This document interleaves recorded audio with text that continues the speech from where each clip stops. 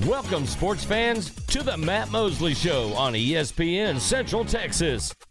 The presenting sponsor of the Matt Mosley Show is Central National Bank, your leading independent bank with locations in Waco, Temple, and Austin.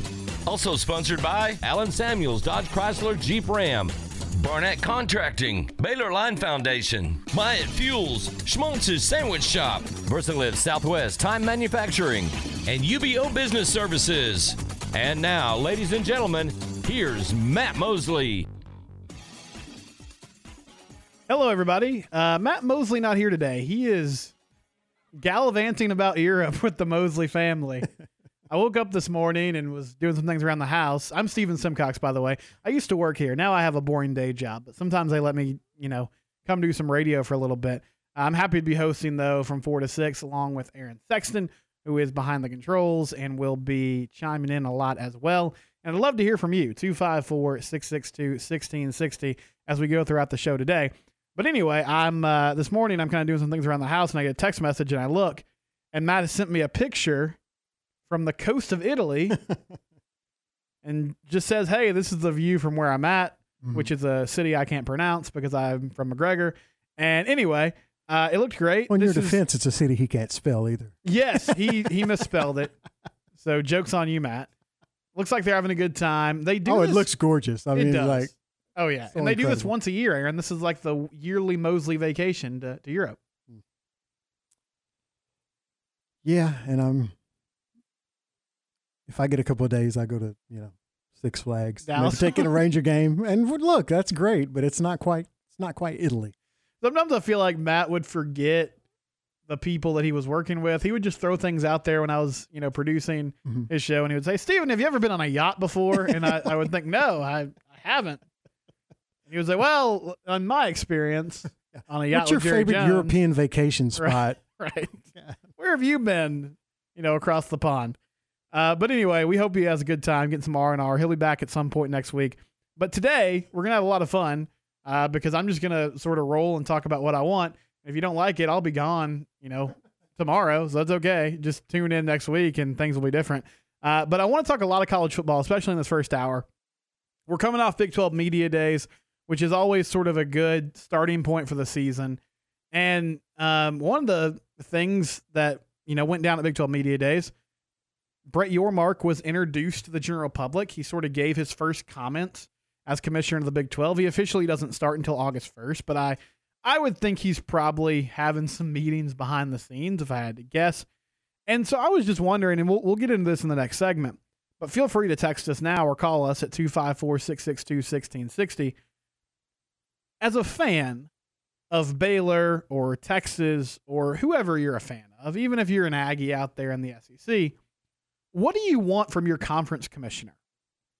Because I know Bob Bowlesby was not the most popular guy in the world. People didn't always love his decision-making.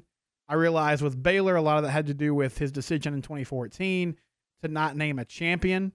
He named TCU and Baylor co-champions, and that hurt Baylor in the first college football playoff selection. And ultimately, like Texas and OU left on his watch. He just seemed like a guy that didn't always have a great picture of what was going to happen next. Like the future, right? Like he seemed a little behind on the times, Aaron. Right. And, the famous quote about how he sleeps well at night because he doesn't worry about conference realignment or expansion. And then Texas and Oklahoma are gone not too long after that. I think, honestly, and fair or unfair, I don't think it's unfair. Matt and I are pretty much in agreement on the overall job that he did, but that's going to be his legacy, that he was caught by surprise by those two teams leaving. The same with the Pac-12 commissioner. George Klaikoff. George Klaikoff, he made a handshake deal with the Big Ten and the ACC, the coalition or whatever it's called, and they basically were I don't know if they were actually laughing, but the whole time they were plotting to steal the best two schools out of the Pac-12. That's why you don't make handshake agreements, and I don't think we'll have to worry about that with the new Big 12 commissioner. Yeah, the alliance didn't work, and that alliance is the reason why we still have 4 playoff teams, because the Pac-12, along with the Big Ten and the SEC, said, okay, we're going to vote together. And ultimately, like, the SEC just didn't want to expand right now. And the Pac-12 now kind of has egg on their face because the Big Ten decided to poach their two most profitable schools. So let me know, 254-662-1660.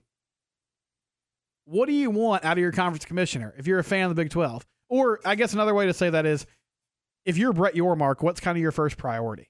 And I think it's expansion. We'll discuss that next. But you're just sitting there in Waco. You're a Baylor fan. You're a Texas fan. Let us know what you want your conference commissioner to do and what Brett Yormark could do to be more popular than the exiting Bob Bowlesby. Later on in the show as well, we'll talk Rangers. We'll have Campus Confidential, which is our daily segment at 4:40, or Matt's daily segment at 4:40, talking more college football. I want to talk some Rangers at 5. So I have been more locked into Texas Rangers baseball this year than I have the past few seasons. I think they're a fun team. The Seager and Simeon deals, I feel like it's finally starting to kind of come together and make sense, especially with Seager. He's hitting a lot of bombs. He's going to be an all-star, a substitute. Granted, he wasn't initially picked, but he's going to fill in. And, Marcus Simeon's starting to heat up a little bit. Martin Perez has been a nice surprise. They've had some guys like Josh Smith, which is a fun story. But last night, they blew a one-run game. They've been terrible in one-run games this year. They were up 5-0. The M's slowly kind of chipped away. And the Mariners are red hot. I understand that. I think last night was their 11th win in a row. But it's starting to kind of grate on me how bad this bullpen is.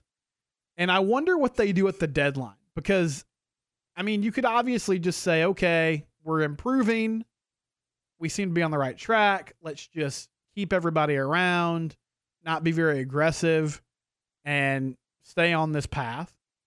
I think they could be sellers. They could maybe offload Martin Perez if they don't feel like he's a long-term solution for some more prospects. Or they could be aggressive and say, hey, let's go after, a couple arms. Let's maybe get another bat in this lineup. I know there was a rumor about the Rangers and Joey Gallo reuniting. I'm not really interested in that. But, if you're a Rangers fan, I want to discuss at 5 o'clock, what does this team do moving forward, especially here at the trade deadline, and what does that look like the rest of the season? Because maybe I'm wrong, Aaron, but I really think if this team had a functioning bullpen, they might be in the wild card hunt at least. So it's sort of a tricky situation. What do you do? Are you aggressive and do you go out and try to improve this roster right now so that you can make a run at the playoffs? Or do you just say, hey, let's pump the brakes, let's be patient here and continue this rebuild?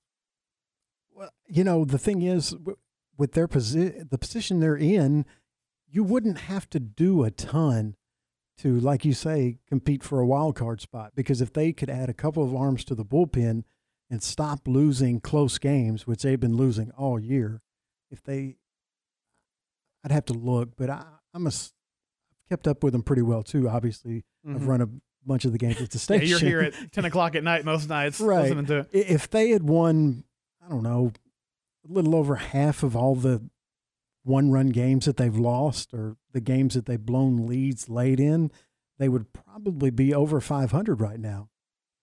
Even if you just take like the last few weeks, they had a couple games against the Orioles where, Adley Rutschman tied the game in the 9th on a double. They let Rougned Odor hit a bomb on him, which made me so upset. Rougned's like hitting a bomb. He's like staring down the Rangers dugout. Like, dude, Texas gave you every chance in the world to be successful. Exactly right. They traded you because you were a terrible player. Yeah, stop. Yeah. You're hitting 206. Stop milking this home run for all it's worth. So we'll get into that at 5 o'clock. At 5:20, we might just let Aaron decide. We might let our listeners decide. I got a couple options for that segment. I think it's always fun to get into the Cowboys. I have some thoughts about their offensive line. I've been breaking down this O-line the last few days, and I have to give some credit. I think Bob Sturm for The Athletic has sort of tipped me off to this. But he mentioned recently, he said, I feel like the Cowboys' offensive line might be the biggest problem on this team.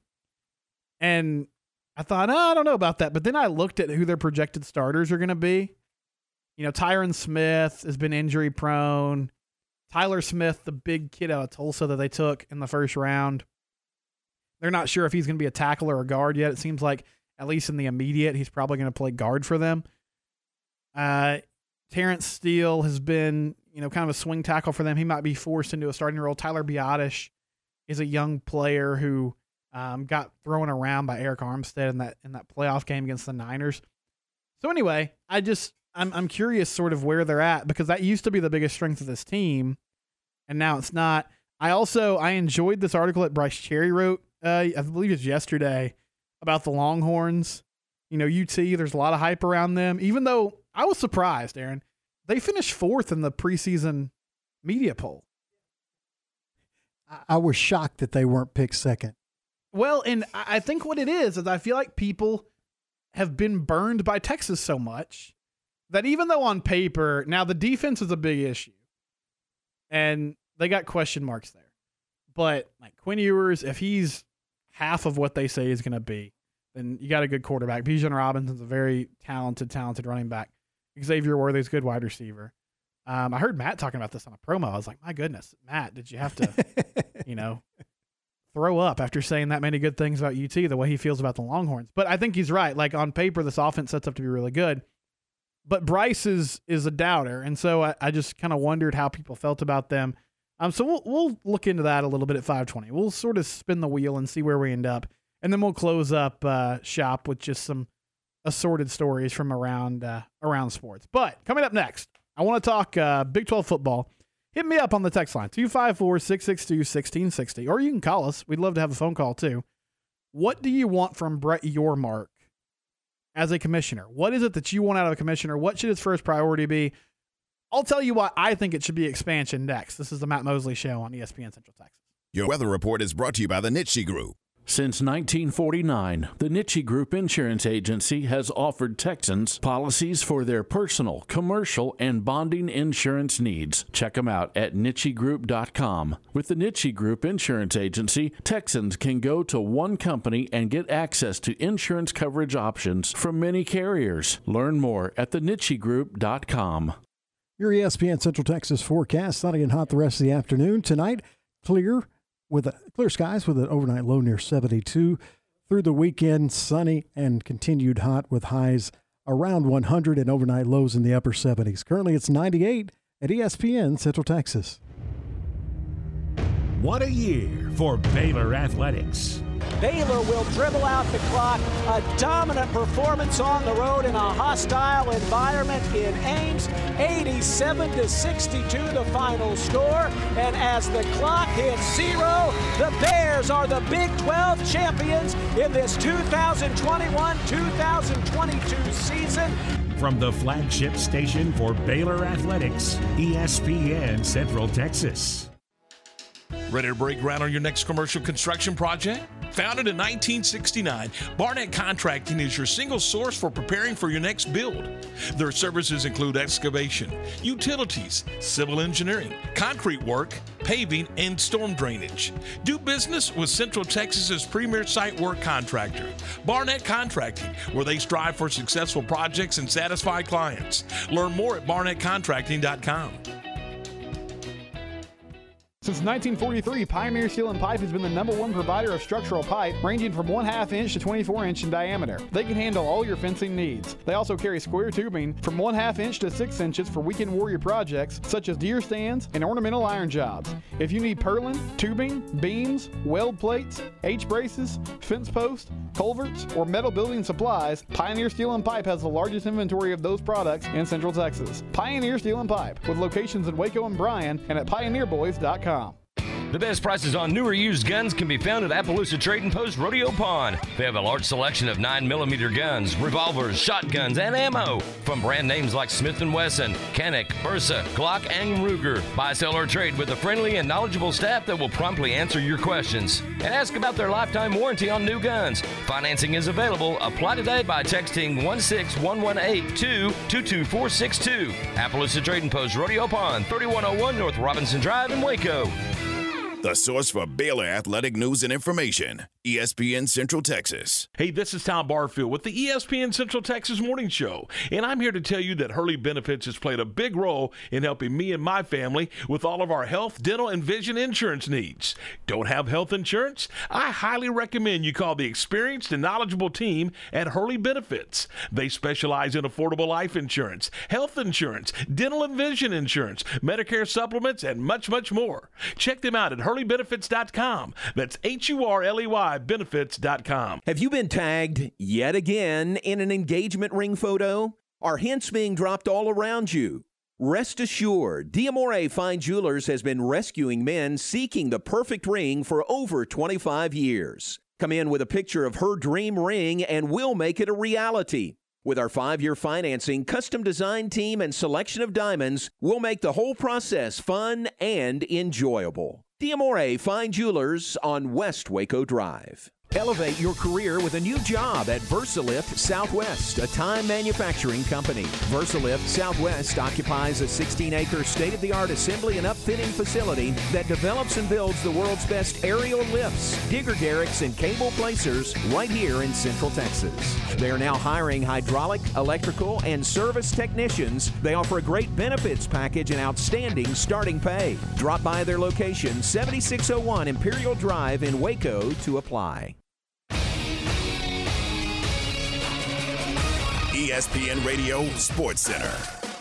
I'm Lark Smith with your ESPN Central Texas Sports Center update, brought to you by McAdams & Sons Roofing. The Rangers jumped out to a 4-0 lead after 2, but couldn't hold it, losing to Seattle 6-5.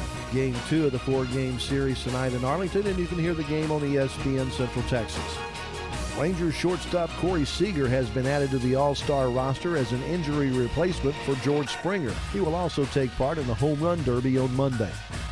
The Astros needed an extra inning to beat the Angels 3-2. Jose Altuve was hit in the knee with the opening pitch and is not only questionable for the home series this weekend against Oakland, but is also questionable for next week's All-Star game.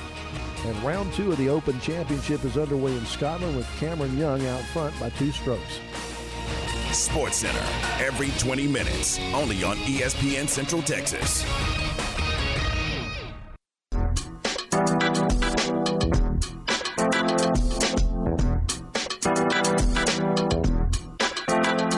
Back here on the Matt Mosley Show, I love the live weather there, Aaron. That was a unique touch. I didn't do that when I was producing, but I appreciate, it's still hot, but not as hot as it's been the last few days. Right. And it's we just added that in the last month or so. And it's pretty easy during the summer. We'll see how it goes like in the fall when there's actually a difference in the forecast. Yesterday was a little different with the rain, but it's usually sunny and hot with highs in the hundreds and lows in the upper 70s. I'm Steven Simcox. I'm filling in for Matt Mosley. 254-662-1660. That's how you can chime in on the show. I want to know, Brett Yormark, new Big 12 commissioner, what do you want from the Big 12 commish? What do you want to see him do? What's his first priority? We actually have a caller on hold. This is Josh Neighbors. He's calling in, and Josh has some thoughts on the future of the Big 12. Josh, go ahead. You're on 1660 ESPN Central Texas. Yes, Stephen, it's good to talk to you once again. And hello, Aaron. It's nice to talk to you as well. So I've seen a whole lot of this, and I want to get your all's thoughts because Brett Yormark said the Big 12 is open for business. Obviously, the Pac-12 has lost some teams, and so they seem a bit vulnerable. I've seen some pushback in Big 12 country from adding Pac-12 teams due to quote-unquote cultural differences. And I say to that, I don't care at all because I want my schools, my conference, my teams to survive. I really don't care about that kind of stuff. So I just want to know what you guys thought about the idea of, do cultural differences matter at this point? Or in my opinion, we're living in a world where, hey, UCLA and USC are playing teams in Bloomington, Indiana, and Champaign, Illinois, and Piscataway, New Jersey. So I don't really care about cultural differences. I just want the money, my teams to survive at this point in time.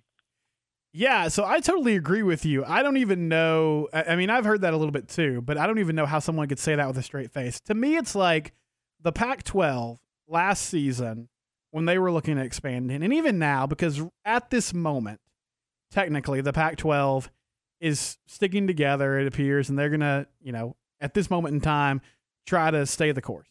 And there's been this thought of, well, the Pac-12 doesn't want anybody who's not a big-time academic school, right? Like, if they're not a Tier 1 research university, then get out. And, like, who cares? Does Stanford people care? Like, are they just too good to do Jell-O shots with people in Stillwater? I mean, ultimately, like, this is about the league surviving, as you said, Josh. It's about trying to find a way. The Big Ten and the SEC have kind of made their claim. We're the two big dogs. But I think number 3 still matters. In a 4-team playoff, I think it matters. Eventually, hopefully, we're looking at maybe 8, 12 teams. And then I think it really comes into play. Who sort of is next in the pecking order. So, no, I don't care about, West Coast liberal politics. I mean, like, honestly, it's more teams to play football against. It's more good road trips. And the biggest deal is, even though the money's not coming to me, you got to stay relevant in the national conversation, Aaron. Yeah, the most important thing is, do they add value to the conference? I mean, that's the overriding factor above all. And I think a lot of that pushback that you're talking about is because I think it's coming from a lot of Baylor fans and TCU fans, because there was so many rumors from so many different people that certain Pac-12 schools, California and Stanford being mentioned more than the others, didn't want religious schools in the Pac-12. Right. So I think that's where a lot of it's coming from. But as far as cultural fit, I don't care. And I don't think that the current membership of the Big 12 cares, and I don't think the new commissioner cares. He even talked about it, adding value to the conference. Yeah, thank you for the phone call, Josh. I appreciate it. And no, I don't think it matters. And the funny thing, too, is, Aaron, I feel like, I understand. I totally get what you're saying. And that was a conversation last year. The Pac-12, that was a non-starter for them. Oh, we won't allow religious schools because of the politics that I guess come with it. The funny thing is about that, I think a lot of Baylor fans would laugh at the idea that TCU would be getting excluded because of their religious affiliation, just because the church that TCU is affiliated with is, has a little bit different theology than, the more traditional Baptist church that Baylor is affiliated with. But ultimately, like, these things don't matter. And I think for Brett Yormark, the priority number 1 has to be adding schools and negotiating TV contracts. This is a guy that was brought in. I mean, the days of, like, your conference commissioner, his job being to go to, West Virginia, Kansas State basketball games on a Wednesday night and sort of shake hands and introduce himself to people, those are gone. I don't think Brett Yormark is worried about rule changes in cross country or trying to get the college baseball scholarship limits up. Now, those are all things that within the structure of the Big 12 and across the country are hot button issues. But, like, all these realignment changes are happening because TV partners are trying to make money. Like, that's who's driving the bus here. That's what's going on. I understand that as a whole, there's still a lot of people that work in college athletics that care about the mission of student athlete experience and, creating and fostering, like, a culture that allows young men and women to make a difference after college. But the people making these decisions are trying to make money. So Brett Yormark has been brought in to negotiate with these TV partners to try to find a way to get the Big 12, to keep the Big 12 relevant in the national conversation. So in my mind, the first thing he has to do, and we've heard about the 4 corner schools is what they're called: Utah, Colorado, Arizona State, bringing them in. Mm-hmm. I think that's step 1. Like, go get these schools from the Pac-12 and weaken the Pac-12. Because, Aaron, if you take those 4 schools away, then obviously Oregon and Washington are still there, and those are the 2 big brands that are left. But then, like, what do they do? I mean, their only choice would be to add some group of 5 teams like Boise State, maybe San Diego State, teams like that on the West Coast. But you would really position yourself to be in a place of power. And I don't know if you disagree with me here, but I think this is the first time in a long time where it feels like the 8 schools that are sticking around after UT and Oklahoma leave and the 4 schools that are coming in are on the same page for the first time in a while. And they kind of have this strong united front of, okay, let's stick together, let's make this work. And there's not as much infighting as there has been in the past. No, I think you're right. And not that in the back of my mind, there's still that worry that something could happen that could negatively affect the Big 12, but absolutely, I think that the Big 12 is in the best positions it's been in since all this conference realignment started. And it's crazy. I talked about it with Matt, but a lot of it had to do with timing, because if USC and UCLA had went to the Big 10 before Texas and Oklahoma went to the SEC, then it would be the Big 12 scrambling right now to try to figure out their future. And going back to what you were talking about, adding the four corner schools, Utah, the Arizona schools, and Colorado, I think if you do that, then the Pac-12 is done.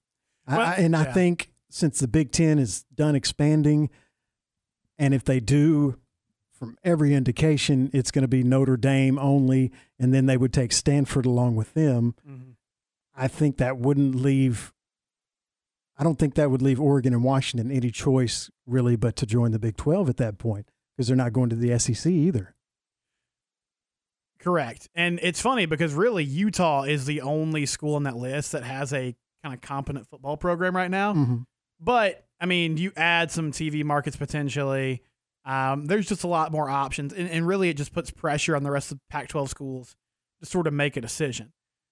Aaron, what was it that what issue did you have with Bob Bowlesby? When you kind of look back at his tenure, what were the things that sort of stirred you up and made you upset about how he handled the Big 12 Conference during his time there? Because we have a new era coming here with Brett Yormark now.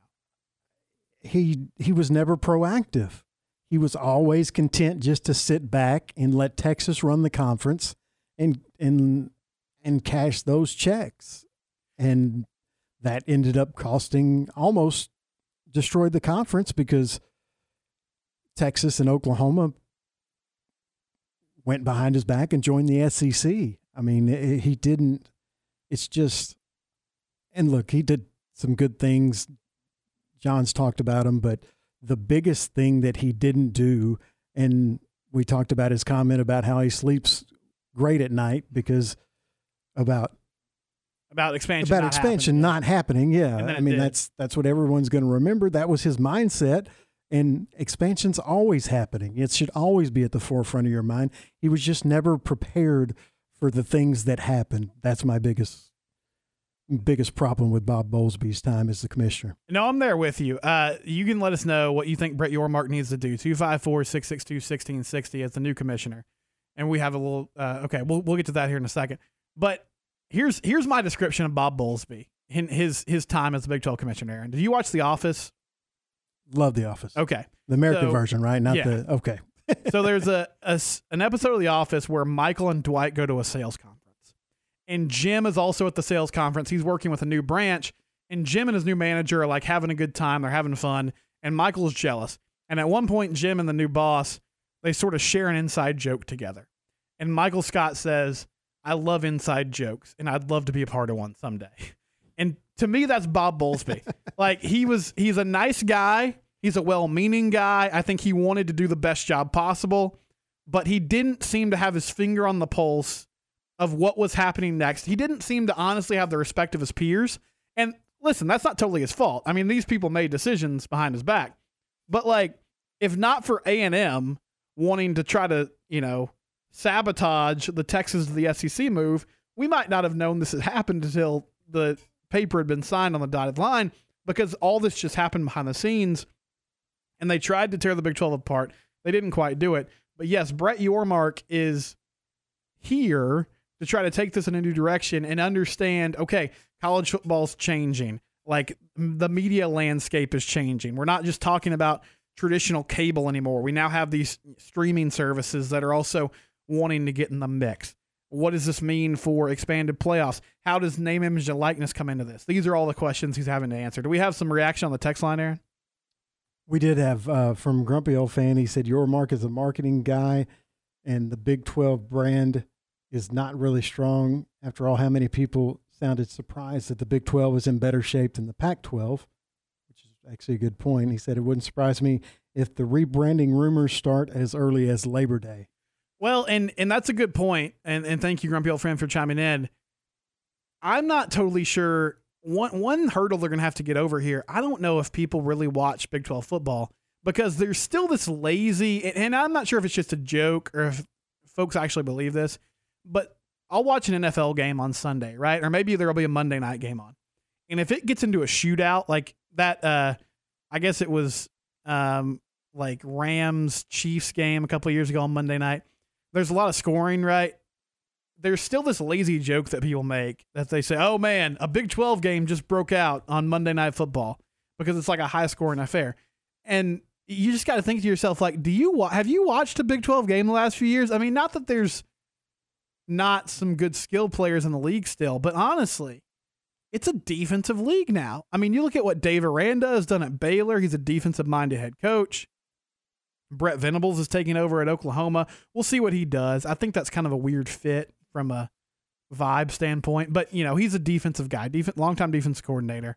Oklahoma State has sort of changed their identity. Like they used to be a high-flying team under Mike Gundy, and now they're more defensive-oriented.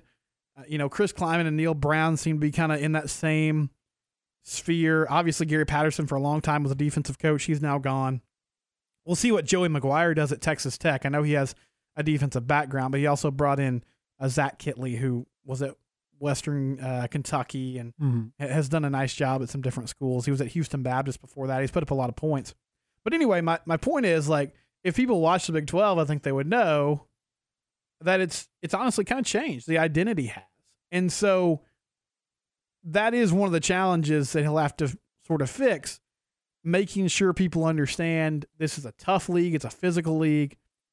And there's good football being played. Like, I think maybe the Blue Bloods, they won't have it, but Cincinnati was in the playoff last year.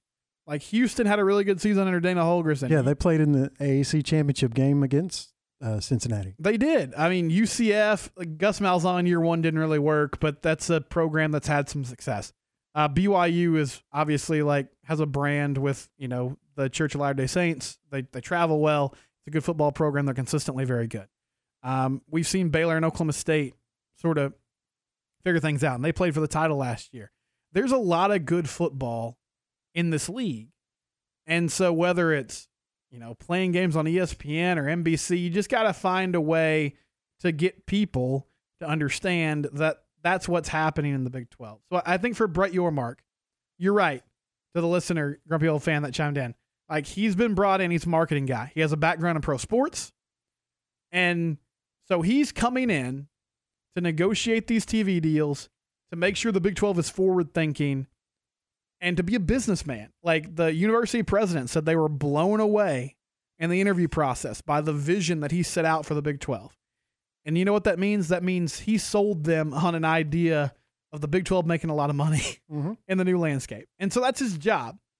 And that's what he'll be tasked with as he sort of takes over here on August 1st. We'll stay with the college football conversation when we come back. You can keep chiming in, 254-662-1660. Call us or text us. What do you want to see Brett Yormark do, the new Big 12 commissioner? But next we have Campus Confidential. Aaron will lead us through some pressing stories around college sports. Recently on Game Time. We welcome into the program from CBSSports.com, Shehan Jayarajan. That's what's really unfortunate for him about this, that they had somebody like Caleb Williams waiting in the wings as somebody who's won a Big 12 championship. To hear people chant, "We want Caleb" from the crowd, a freshman quarterback who hasn't really done anything at that point. I understand the frustration, but at the same time, that's kind of part of being a college football player. That's part of playing at a program like Oklahoma. Game Time, weekdays at 7 a.m. on ESPN Central Texas. A bank in any town, USA treats everyone like, well, anyone. At Central National Bank, we provide Central Texans with a different kind of banking. We believe in people over processes, listening over telling, and helping our customers over helping ourselves. Come to Central National Bank and experience the difference. Bank different. Bank Central. Central National Bank. Member FDIC.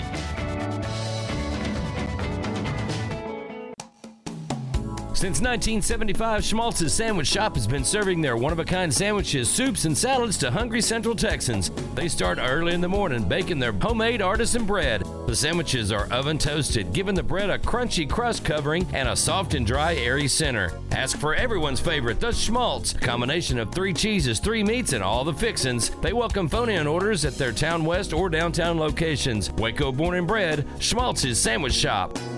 I'd like to tell you a story of one of the largest forgotten groups in America. You might be sad or even a little shocked to learn that this precious group provided the muscle and the drive that kept America working.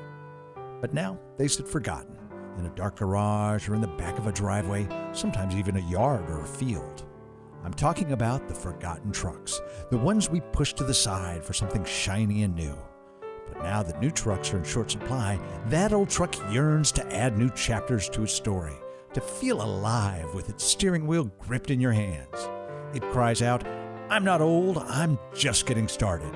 And at Pickup Outfitters, we celebrate the classic, the future vintage, the retro trucks, whether that's a 2014 used truck or that 20-year-old you got from your dad. Put it back to work again, get it dressed up again, and let us help you do that at Pickup Outfitters. Hitches, bed covers, floor liners, spray and bed liners, we have it at Pickup Outfitters, 220 Lake Erie Drive in Waco. ESPN Central Texas is your flagship station for Baylor Athletics. When you do whatever it takes to get the job done, they say you're on it. At ASCO Equipment, they work hard to get the job done and get it done right. They partnered with Doosan Forklifts because they get the job done too. Doosan builds cushion, electric, and pneumatic forklifts you buy and rent at ASCO Equipment, and they service and support it. Quality forklifts that get the job done. ASCO Equipment, they're on it, whatever it is. For most of the people that walk in our store, it's been an ongoing, nonstop issue. They're searching, they're grasping at straws because they've been trying other products and they've bought something that they thought was going to help solve their problem, and it didn't. You're listening to Beth, an arch support specialist at the Good Feet store. A client came into my store last year that has had plantar fasciitis for 30 years. He literally walked in with a handful of products and said, "This is what I've been wearing." I looked at him, I said, "Are you kidding me? I've been here for 14. Where have you been?" For over 20 years, we've been helping people live the life they love without letting their feet get in the way.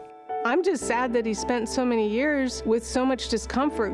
I helped relieve a problem that's plagued him for 30 years. I mean, how do you not go home and talk about that? See what we can do for you with a free personalized arch support fitting at the Good Feet store.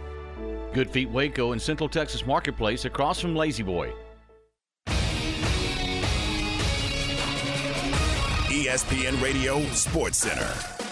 I'm Lark Smith with your ESPN Central Texas Sports Center update, brought to you by McAdams & Sons Roofing. The Rangers jumped out to a 4-0 lead after 2, but couldn't hold it, losing to Seattle 6-5. Game 2 of the 4-game series tonight in Arlington, and you can hear the game on ESPN Central Texas. Rangers shortstop Corey Seager has been added to the All-Star roster as an injury replacement for George Springer. He will also take part in the Home Run Derby on Monday. The Astros needed an extra inning to beat the Angels 3-2. Jose Altuve was hit in the knee with the opening pitch and is not only questionable for the home series this weekend against Oakland, but is also questionable for next week's All-Star game.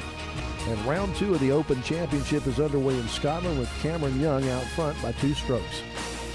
Sports Center, every 20 minutes, only on ESPN Central Texas.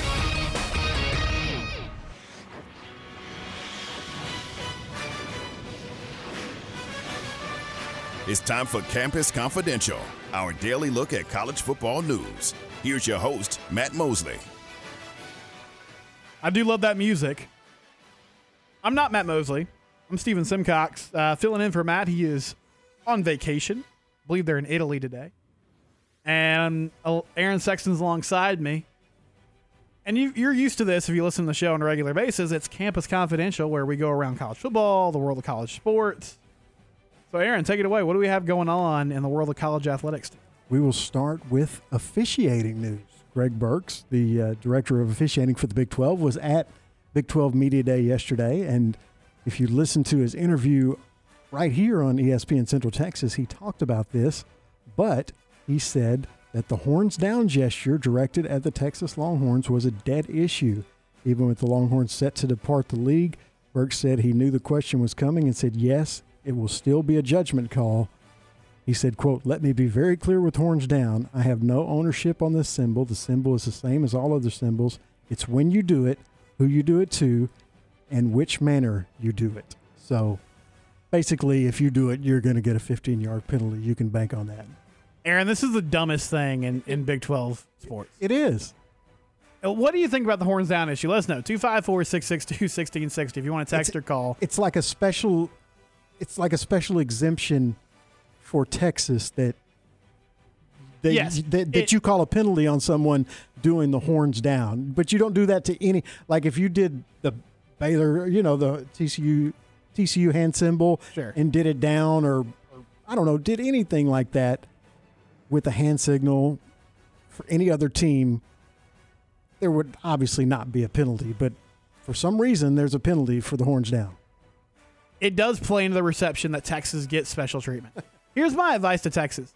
Embrace being the villain. Like, sports needs villains. It needs heels. Yes. Like, just embrace it. Okay, people like beating you. You should take that as a compliment. Even with the mediocre results you put on the football field in the past decade, it's still special for people to beat the University of Texas. And I remember, it seems like this conversation started, it's been going on for a long time, but I think West Virginia, they went into Austin and won a game a few years ago.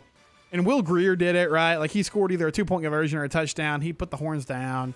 And then the rules sort of got instituted. But it's just silly. Like, don't call a penalty. Let people have fun. Let them throw the horns down.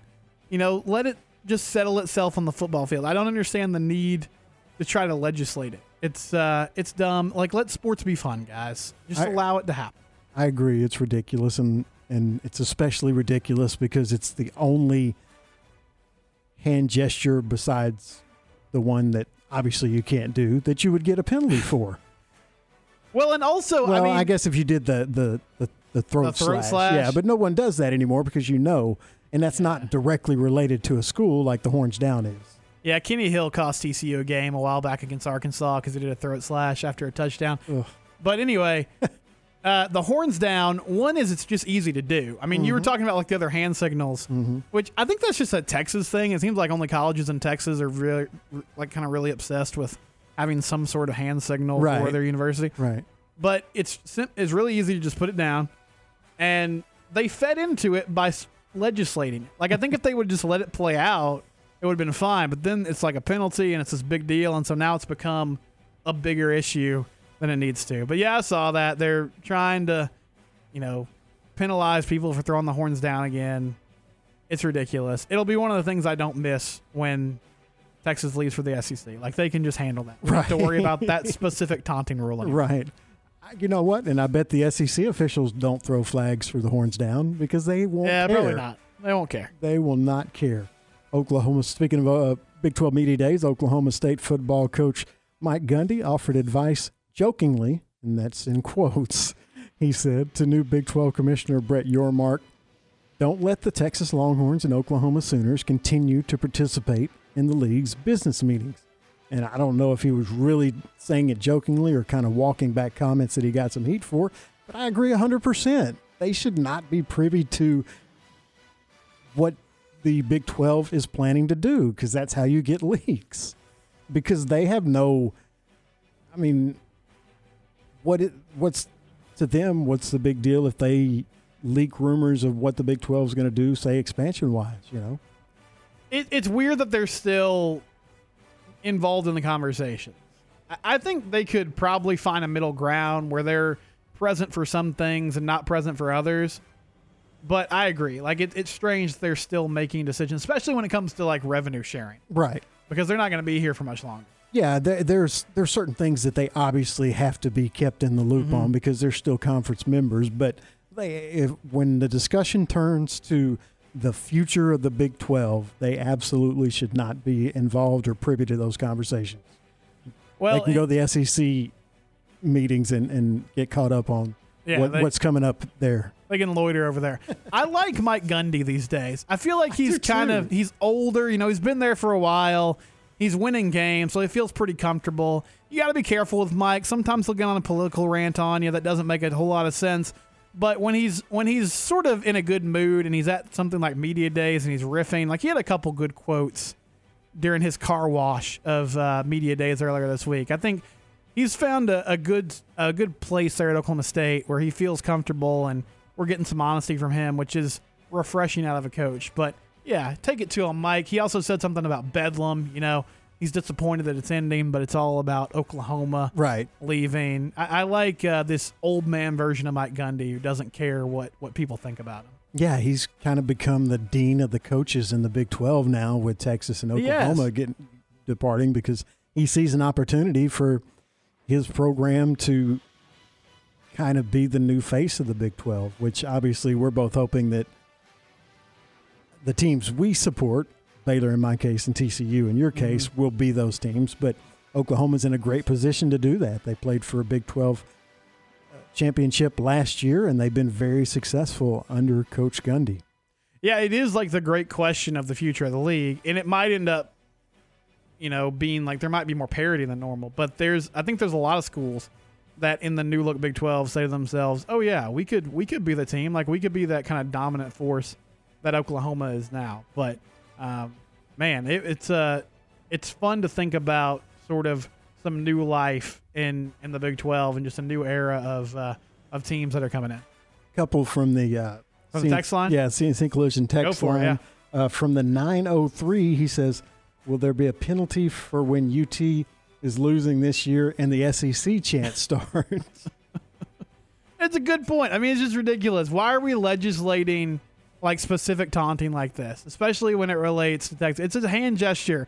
If you don't like it, go win the ball games, UT. Like, if you don't enjoy being taunted, then figure it out on the field. And I agree with you 100%. If you're Texas, just embrace it. That's what the Yankees do. It's what the Cowboys do. They know that they have a ton of fans. They also know that they have a ton of haters. Who cares? If you're, like, embrace it. That's exactly right. But for some reason, the school and their fans can never do that. They can never not be offended by the things that happen. They're just, I don't know. And that's not every Texas fan. And living in Texas, it goes without saying that I have a ton of friends and family that are UT fans, but it just seems like they get bent out of shape by everything that happens. Do we have something from TJ? Is it readable? I know TJ can be a loose cannon sometimes. Are we allowed to get just this agreeing with us. It's dumb that and that's actually a good word. He says it's embarrassing that you get a penalty for the horns down. It is. It's a bad look for the conference. Thank you, TJ, for chiming in. Good to hear from you, buddy. And TJ's a UT fan, unless I'm mixing him up with somebody else, but I'm pretty sure TJ roots for the Horns. So even he thinks it's ridiculous. It's a silly thing, but it's one of those deals where you start down a path and then you can't really reverse it. You have to sort of stick with it. And so now the Big 12 has backed themselves into a corner with this horns down situation.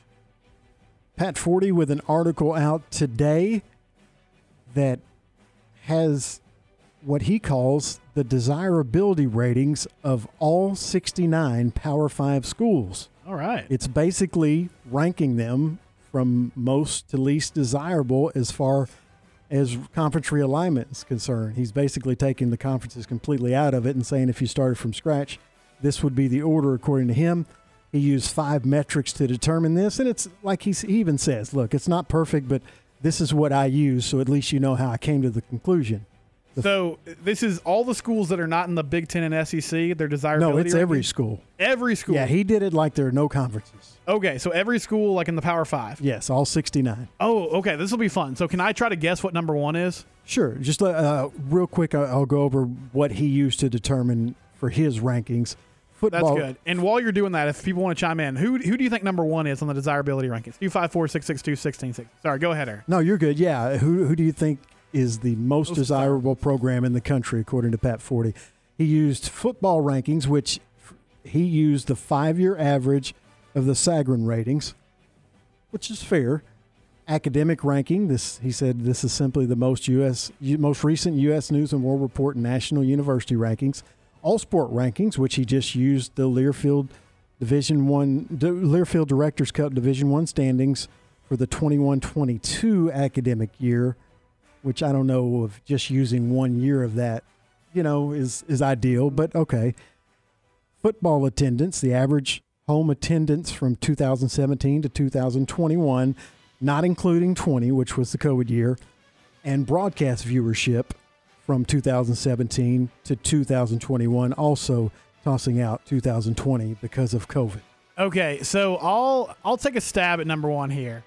And I'm kind of torn, but I'm not gonna overthink it. I'm gonna go with the team that I think is both really good on the field and marketable. Is Alabama number 1 in this list? They are not. They Really? are number 10. Really? Yeah. Okay, who's number 1? Ohio State. Okay. I would have gotten there eventually, but that shocks me. All right, out of curiosity, run down the top 5 for me. Sure. I'll do the top 10 real Top 10. quick. Okay. So Ohio State's 1. Right. Michigan 2. And by the way, if you Google the list of the top 10 highest rated college football games last year, not including the 3 playoff games, Michigan I think had 4 of the top 6, which was incredible. Alabama had 4 of the top 10, and I think Ohio State had 3 of the top 10. But anyway, Michigan 2nd, Notre Dame 3rd, Texas 4, Georgia 5th, then Florida, Wisconsin, Oklahoma at 8, USC, Alabama at 10. Some other quick notables: Texas A&M was 12 on the list, Oklahoma State 25th, Iowa State 27th, TCU 37th, BYU 40th, and Baylor 44th. Some of the schools below Baylor include Pittsburgh, West Virginia, Duke, Texas Tech, Maryland, Missouri, Colorado, and Kansas State. And the bottom 2, 68 and 69, Kansas and Houston. Really? Yeah. Okay, so the Kansas thing surprises me, but I think it plays into what we suspect, which in 40's really basing this off football. If you're just kind of joining us, Aaron's running down like a desirability ranking of all the Power 5 schools, and this is from Pat 40. He created the metric for it. Kansas seems to think they might get in the Big Ten just based off the basketball angle. I'm not buying into it, but that's interesting to me that they're that low on the list. Baylor at 44, I think it plays into a frustration a lot of people have, which is, and I know Baylor had a couple tough years, first year under Matt Rule, first year in Dave Aranda, but none of this stuff is about on the field, right? Like Pat 40 talks about how he uses the rankings, the on-the-field metrics, but it's really about marketing. And so I'm surprised, I understood you ran through the top 10. Alabama's number 10. I guess Alabama was number 1. I was very wrong. And I could see all of it, all the schools you listed. But, man, USC, I know it's historically really good. And maybe it's just a Southern bias. I don't watch a lot of West Coast football. But they have really fallen off a cliff to me as far as brand name goes. But, of course, they are going to the Big Ten along with UCLA. And they're, kind of carrying that ship. Well, I don't know if you know this, but I'm obsessed with stats, obviously, and things like TV ratings. And I can tell you, just last year, the UCLA-USC game had lower ratings than the Oklahoma State-Texas Tech game. Really? Yeah. And that's just, they were on the same weekend is why I use that as an example. But that's, I think, a pretty good example of kind of surprising strength of the TV numbers of the Big 12 and how far USC and UCLA have fallen in recent years as far as popularity. Well, you also think about the Pac-12 the last few seasons. The COVID year, they were basically non-existent. Yeah. And, of course, Clay Helton was at USC. Now Lincoln Riley's coming in. We got to go to break here, so I'll be quick. But, man, USC, like, the West Coast, I just don't know how much the Pac-12 cares about football. And they sort of made their own bed in that regard. But it does show you, like, the college football, it's Midwest, right? Like Ohio State, Michigan, and they're a national brand. But sort of Big Ten country, and then, of course, down in the SEC and the Big 12, like, that's really where people are rabid about it. Not so much in the Pac-12 anymore. Okay, when we come back, 254-662-1660, we're going to talk some Rangers. We'll switch gears a little bit in hour number 2. I know TJ's a Ranger fan. I think Grumpy Old Fan is. Let me know, what do you want the Rangers to do at the deadline? Are they buyers? Are they sellers? Should they just stand pat? And I'll tell you why a Rangers loss made me mad for the first time in a long time last night. We'll discuss all that next on ESPN Central Texas. Listen to ESPN Central Texas online at centexsportsfan.com. In my podcast, Your Money in a Cup of Joe, we talk money management, investments, and retirement in a Q&A style format, helping to break down complicated topics. I'm Joe Kaleo with the Kaleo Wealth Management Group.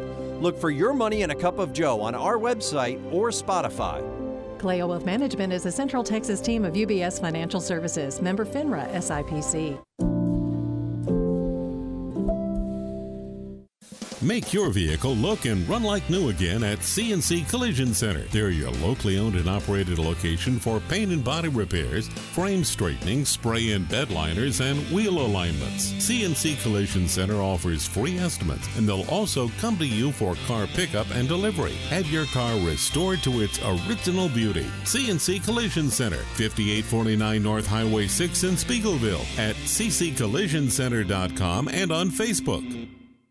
The best prices on newer used guns can be found at Appaloosa Trading Post Rodeo Pond. They have a large selection of 9mm guns, revolvers, shotguns, and ammo from brand names like Smith & Wesson, Kennick, Bersa, Glock, and Ruger. Buy, sell, or trade with a friendly and knowledgeable staff that will promptly answer your questions. And ask about their lifetime warranty on new guns. Financing is available. Apply today by texting 16118-22462. Appaloosa Trading Post Rodeo Pond, 3101 North Robinson Drive in Waco. ESPN Central Texas is your home of the Texas Rangers. With more than 160,000 alumni worldwide and counting, the Baylor family is growing. And through the university's expanded Baylor alumni program, the family is growing closer. With hundreds of local volunteers planning events in cities and towns around the country, you can gather with fellow Bears no matter where you are. So, get connected, get something started, get involved, and make plans to get together with Baylor alumni. Visit us at baylor.edu/alumni. What do John Morris, Kirk Watson, Maxine Hart, Walter Abercrombie, Martha Lou Scott, Michael Hyatt, and Robert Darden all have in common? They've each been interviewed on Baylor Line's Direct Line Conversation series. You can hear from these outstanding Bears and many, many more with a subscription to Baylor Line Insider. This is your all-access pass to the best content in the Baylor family.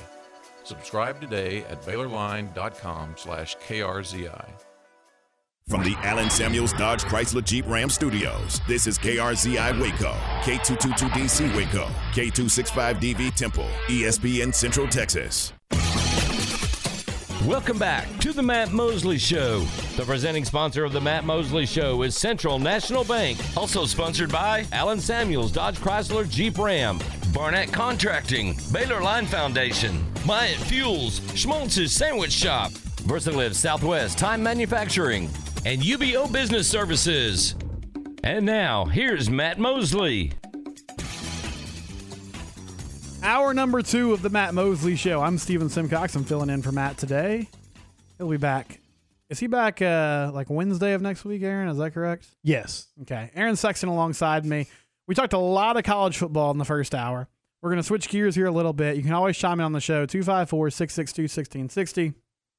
Appreciate some of the responses we've gotten so far. You can also call us. I want to talk some Rangers here, though. Texas is 41-46. They fell last night to the Mariners, 6-5. They play the M's again tonight and 3 more times before the All-Star break coming up. They're 5 games under 500. They are 4.5 games out of the AL wildcard right now, but they're behind the White Sox, the Guardians, the red-hot Baltimore Orioles. So it's 4.5 games, but there's a lot of teams that are sort of ahead of them, jumbled up there. And the last few seasons, I have watched the Rangers a lot because I love baseball, but I haven't really been emotionally invested because I understand what they're doing. They're in rebuild mode.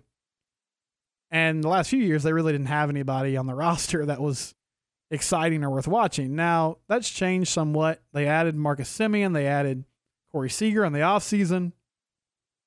They added Martin Perez, not for a whole lot of money, but it turned out to be a really good signing. And so they're better. They went after John Gray. They shored up the rotation a little bit more. This lineup is more formidable. And so I've been enjoying watching them play this year. But the last few weeks, they've frustrated me because they've blown so many games with that bullpen. They don't really have a closer. They're trying out Brett Martin right now, and it's yielded some decent results. Dennis Santana had another tough outing last night. But they go up 5-0 on Seattle. And one thing that I can't figure out about this team, I think some of it's just the way baseball's played now because there's so many strikeouts and there's less emphasis on making contact. But one thing that kills me about this team is they'll score runs in bunches like early in the game, they touched up Marco Gonzalez pretty well. It was a good pitcher for the Mariners. Scored 3 runs in the first, 1 run in the second. And they only scored 1 run the rest of the game. And they do that a lot, Aaron. They'll just sort of like get going and they'll have an inning where they score 4 runs and then they just go silent the rest of the day. And so they went up 4-0 last night. Leody Taveras misplayed a ball in the 4th and gave up an inside the park home run. But then they were up, they answered that and they were up 5-1. And they gave up 5 unanswered to the Mariners, 2 in the 7th, 3 in the 8th, and they lose 6-5. I don't know what their record is exactly in one-run games this year at this point. I know it's bad. At one point, it was like 4-16. And they just keep blowing these games, and it's starting to really grate on me because, like, I can tell they're going in the right direction. I think they're getting better, and I'm getting a little impatient because I'm like, man, if you could shore up this bullpen a little bit, like the rest of this team is pretty solid. And you're still technically kind of in the wild card hunt. So I want to know, 254-662-1660. If you're the Rangers, or just as a Rangers fan, what do you want to see them do at the trade deadline? Because I think they have a lot of options. They're not completely in sell mode like they've been in the past. They could just sort of stay pat with the team they got, understand that this year they're probably going to have a lot of games like last night with this bullpen, or they lose 6-5, or they just give up a comeback win. You could be aggressive and say, okay, we're going to get a few arms, maybe add another bat, give up some prospects, and hopefully make a push for the playoffs. Or you could sell. I mean, I think Martin Perez would be a tantalizing option for a lot of teams that are in contention. But it would also be hard to give him up because he's been so good for you this year. What's your feel, Aaron? What do you think this front office is going to do here as we approach the end of the month and they have to make some decisions? I think they will trade for a couple of relievers. I don't think that, because you wouldn't have to really affect your farm system that much. It's finally built back up from the shambles it's been in the last, 7 to 8 years. Mm-hmm. It's finally back into the top 10 in major leagues. And I don't think that they want to trade away a bunch of prospects because their window is supposed to open probably starting next year or the year after. But you see that you've got a competitive team, and you see that you've got one huge weakness that's costing you a lot of games. And if you can fix that weakness, and honestly, bullpen is probably the easiest and cheapest as far as what you give up in trades to fix. If you can identify a couple of pitchers to kind of fill the gaps for you, you can do it without giving up top prospects. You can, and I mean, bullpen's kind of hard. It can be hard to figure out because they're sort of like kickers in football. Like there's a mental aspect to it, and sometimes a change of scenery for a guy coming in the 8th inning doesn't work. I remember they went and got Mike Adams, and this is one example, obviously. They went and got Mike Adams a few years ago from the Padres, and they were in the middle of a playoff race, and he was supposed to be like their 8th inning dude, the bridge guy that got you to the 9th. And he was just, I mean, he had a rough second half of the season, didn't pitch well. I'm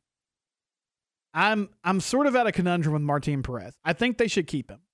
And they faced this same issue with Kyle Gibson last year, but it was pretty obvious that they were totally out of contention. And Gibson was a dude, and of course Mike Minor too. But both those guys were sort of career journeymen who were later in their careers, and they suddenly sort of figured it out, but you didn't feel like they were going to do that for a long time. Perez is older. He's 31. There's not a great history of like pitchers figuring it out when they're in their 30s. But he's been really solid this year. And he's dropped his ERA down to 2.68. And like he's been solid in the past. He's not a guy that is an ace of the staff traditionally, but he's been a good number 2 or number 3 pitcher. So I could see them holding on to Perez and just sort of waiting this out, seeing if he could be a good long-term option for him. I think that would be a good place to start. And then, you go from there. I would not be opposed to them adding at least one bullpen arm at the deadline. I'm not like a minor league, like you mentioned the farm system, and I agree with you. I've heard from people it's really been built up well. I don't like scour, minor league stats and sort of keep up with who's rising. But I know like Jace Young, he's been injured this year, but he's a really good prospect at third base. Josh Smith seems like a fun player. I don't know whether he ends up playing once Young gets called up. Maybe they throw him in the outfield. Jack Leiter is been roughed up a little bit. I've seen that, but he is a good pitcher coming out of college, and I think he could be eventually maybe a cornerstone piece of the staff. So they're headed in the right direction. And I think for Ranger fans, the key is to just be patient. But, man, losing games like last night, that's a killer. Do we have anything? Do we have any thoughts from our people, Aaron, 254-662-1660, about the Rangers and sort of where they are as we approach the trade deadline here at the end of the month?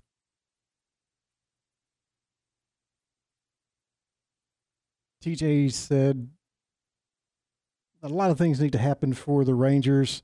He doesn't like Woody's use of pinch hitters late in the games, and he agrees that the bullpen is, quote, terrible, terrible, terrible, which I think we can all agree on that. But yeah, I mean, there's no sugarcoating that. Chris Woodward, I don't know. Jury's still out to me. I feel like we're finally starting to figure out who he is, because the first few seasons, like, he didn't have a whole lot to work with. And now, like, you have a team that is pretty solid. Yeah, he does like to pinch hit a lot in the ninth inning. I think they had 2 pinch hitters last night in the bottom of the ninth. He's quick with the hook, with starting pitching. He's letting those guys grind things out a little bit more than he did early in the season.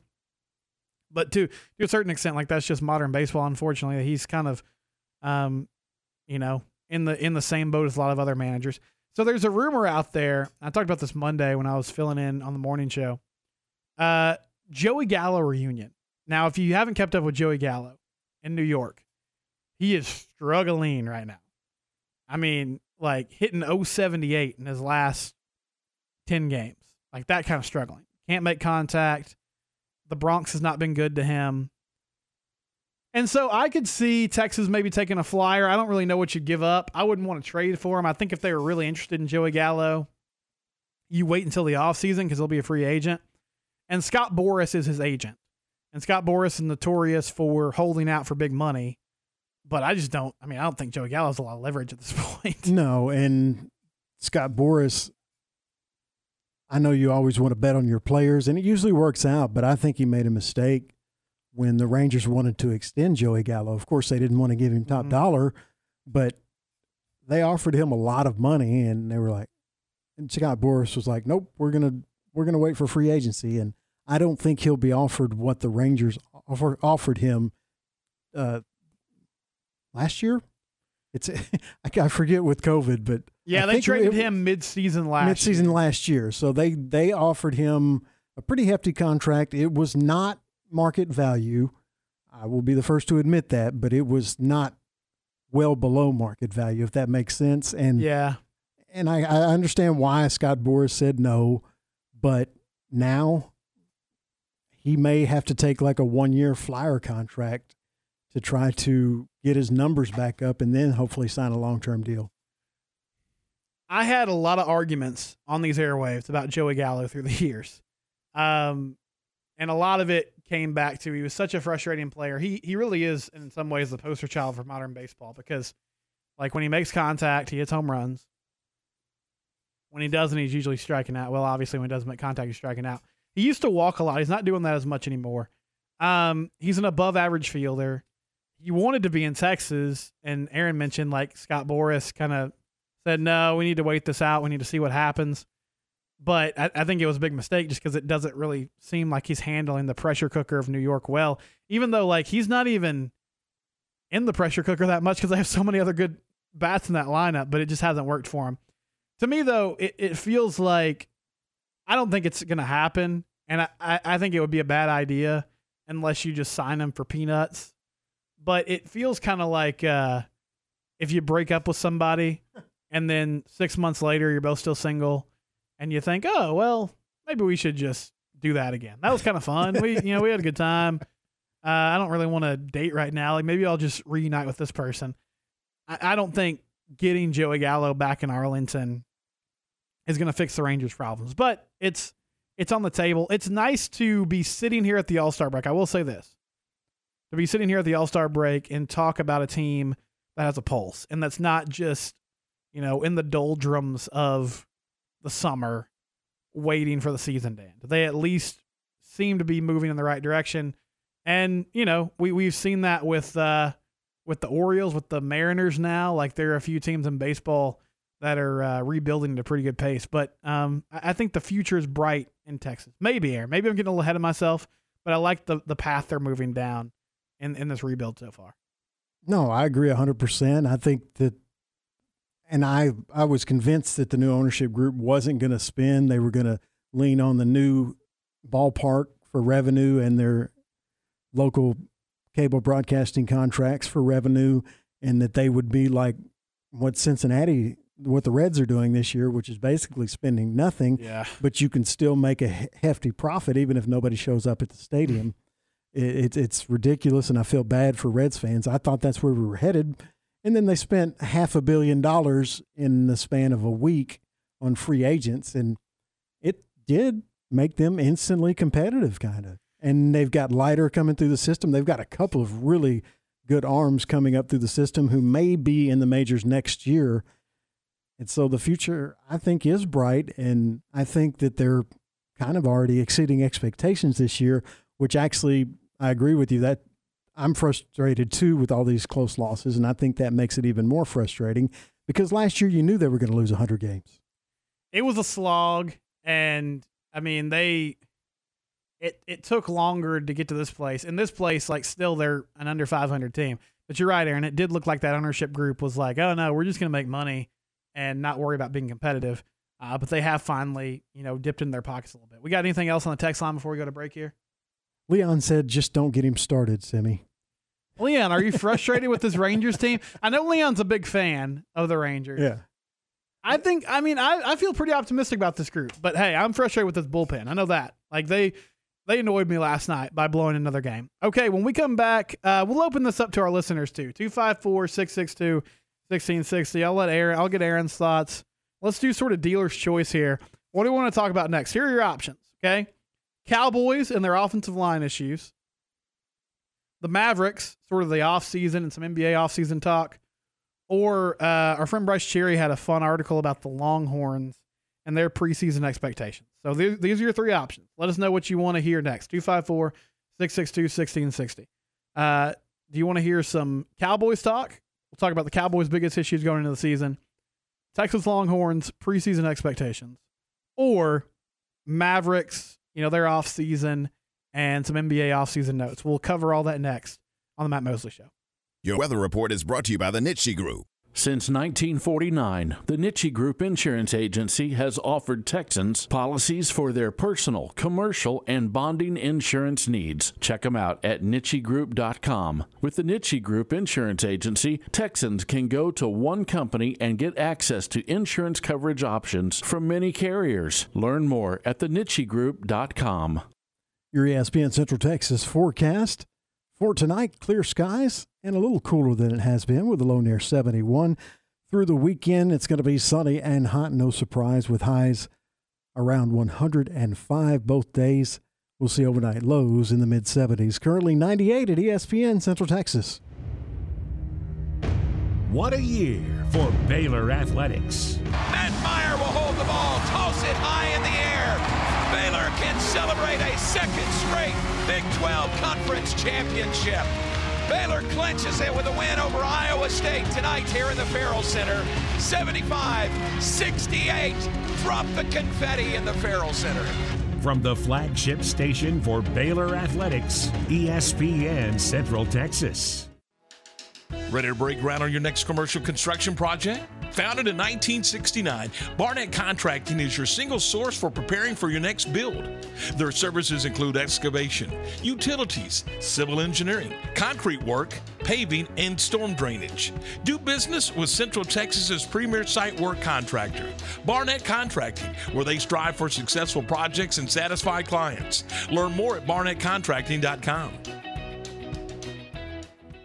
Myatt Fuels should be your first and local choice for high-quality fuel and lubricant. They are Central Texas owned and operated independent distribution and bulk delivery company. You call, they haul. They deliver on-road diesel, off-road, farm diesel, gasoline, and non-ethanol gasoline. Known for the great pricing and quickest delivery. Call Nick, the owner, for all your gasoline delivery needs at 675-8107. That's Myatt Fuels. Call Nick at 675-8107 or look for Myatt Fuels on Facebook.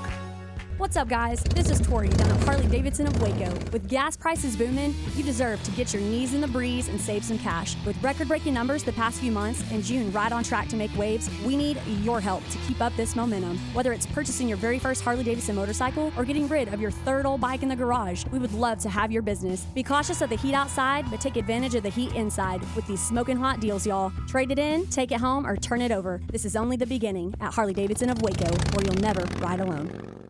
The voice of the Bears, John Morris, weekdays at 3 p.m. on ESPN Central Texas. Looking for a great job with great pay and awesome benefits? Genco FCU is hiring. As a longtime Waco employer, Genco focuses on what matters most in our employees' lives, like pay incentives, bonuses, benefits, 401k plans, paid time off, advancement opportunities, medical, prescription, dental, and vision insurance, as well as short and long-term disability. Come join our incredible team today and make Genco your career that will work for you. Apply at gencofcu.org or at any branch location. Summer is when blood donations are at their lowest. Do you know there's a need for 1,500 local blood donors each day? You can help. In just 1 hour, you can donate blood with Carter Blood Care for local hospital patients who need transfusions. So do what I do. Take a break, donate blood, and save lives. Schedule your appointment today at carterbloodcare.org or call 800-366-2834. ESPN Central Texas is your flagship station for Baylor Athletics. Waco Tacos in downtown Waco and Union Hall introduces their new craveable taco of the month, the Nashville Hot Chicken Taco. Crispy fried chicken, Nashville hot sauce, cabbage slaw, and chipotle mayo on a fresh flour tortilla. It's spicy, savory, and delish. Hurry into Waco Tacos at Union Hall at 720 Franklin Avenue in downtown Waco or call us at 254-340-1700. Waco Tacos in downtown Waco. With more than 160,000 alumni worldwide and counting, the Baylor family is growing. And through the university's expanded Baylor alumni program, the family is growing closer. With hundreds of local volunteers planning events in cities and towns around the country, you can gather with fellow Bears no matter where you are. So, get connected, get something started, get involved, and make plans to get together with Baylor alumni. Visit us at baylor.edu/alumni.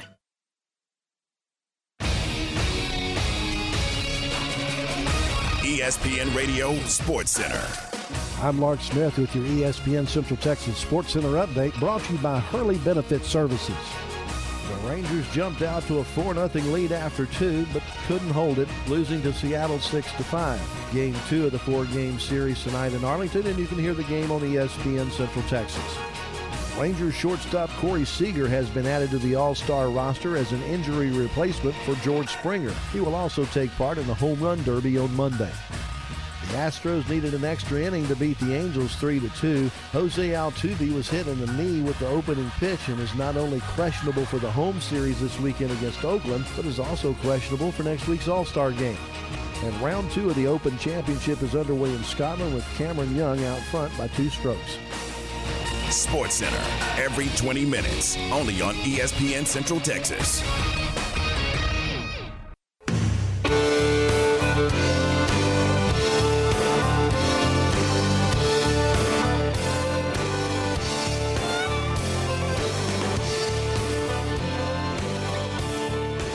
All right, here we go.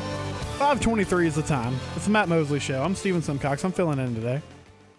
We talked some college football. Aaron Sexton is running the board. He's producing, co-hosting, doing all the things I used to have to do. A very stressful job. We talked some Rangers in the last segment. I enjoyed that. Texas playing the Mariners on these airwaves. I don't have this in front of me. I'm guessing 6:30 pregame, 7:05 first pitch. Yes. On the station, Aaron? Okay. That's where you can listen if you'd like. So I sort of gave it out, like sent the bat signal out. I had a couple options for 5:20 segment. I was like, hey, what do you guys want to hear? And results are in. We're going to talk some Cowboys here, which is always a fun topic. Now, we're sort of in the NFL does this better than anybody. All sports are shooting for this. They want to be 24/7, 365. NBA has kind of done it with free agency. Major League Baseball hasn't really captured it. But the NFL, I mean, season ends, free agency, draft. There's more trades now than ever. Guys are getting moved all over the place.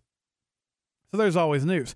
But this is sort of the one time in the calendar where it's kind of dead. You got about a month until training camp. You're just sort of waiting to see what happens when these teams report. But I want to know from our people, 254-662-1660. What do you think is the biggest concern for the Cowboys going into the season? I was sort of mulling over this today, and Bob Sturm, who is a radio host in Dallas, he mentioned it first, or I don't know, other people have probably mentioned it. I saw him mention it first. He said he's really concerned about this offensive line, and I thought, yeah, that makes sense, but I mean, the O-line for Dallas, it's not as good as it was early in Dak's career, like that rookie season. I mean, he had all day to throw.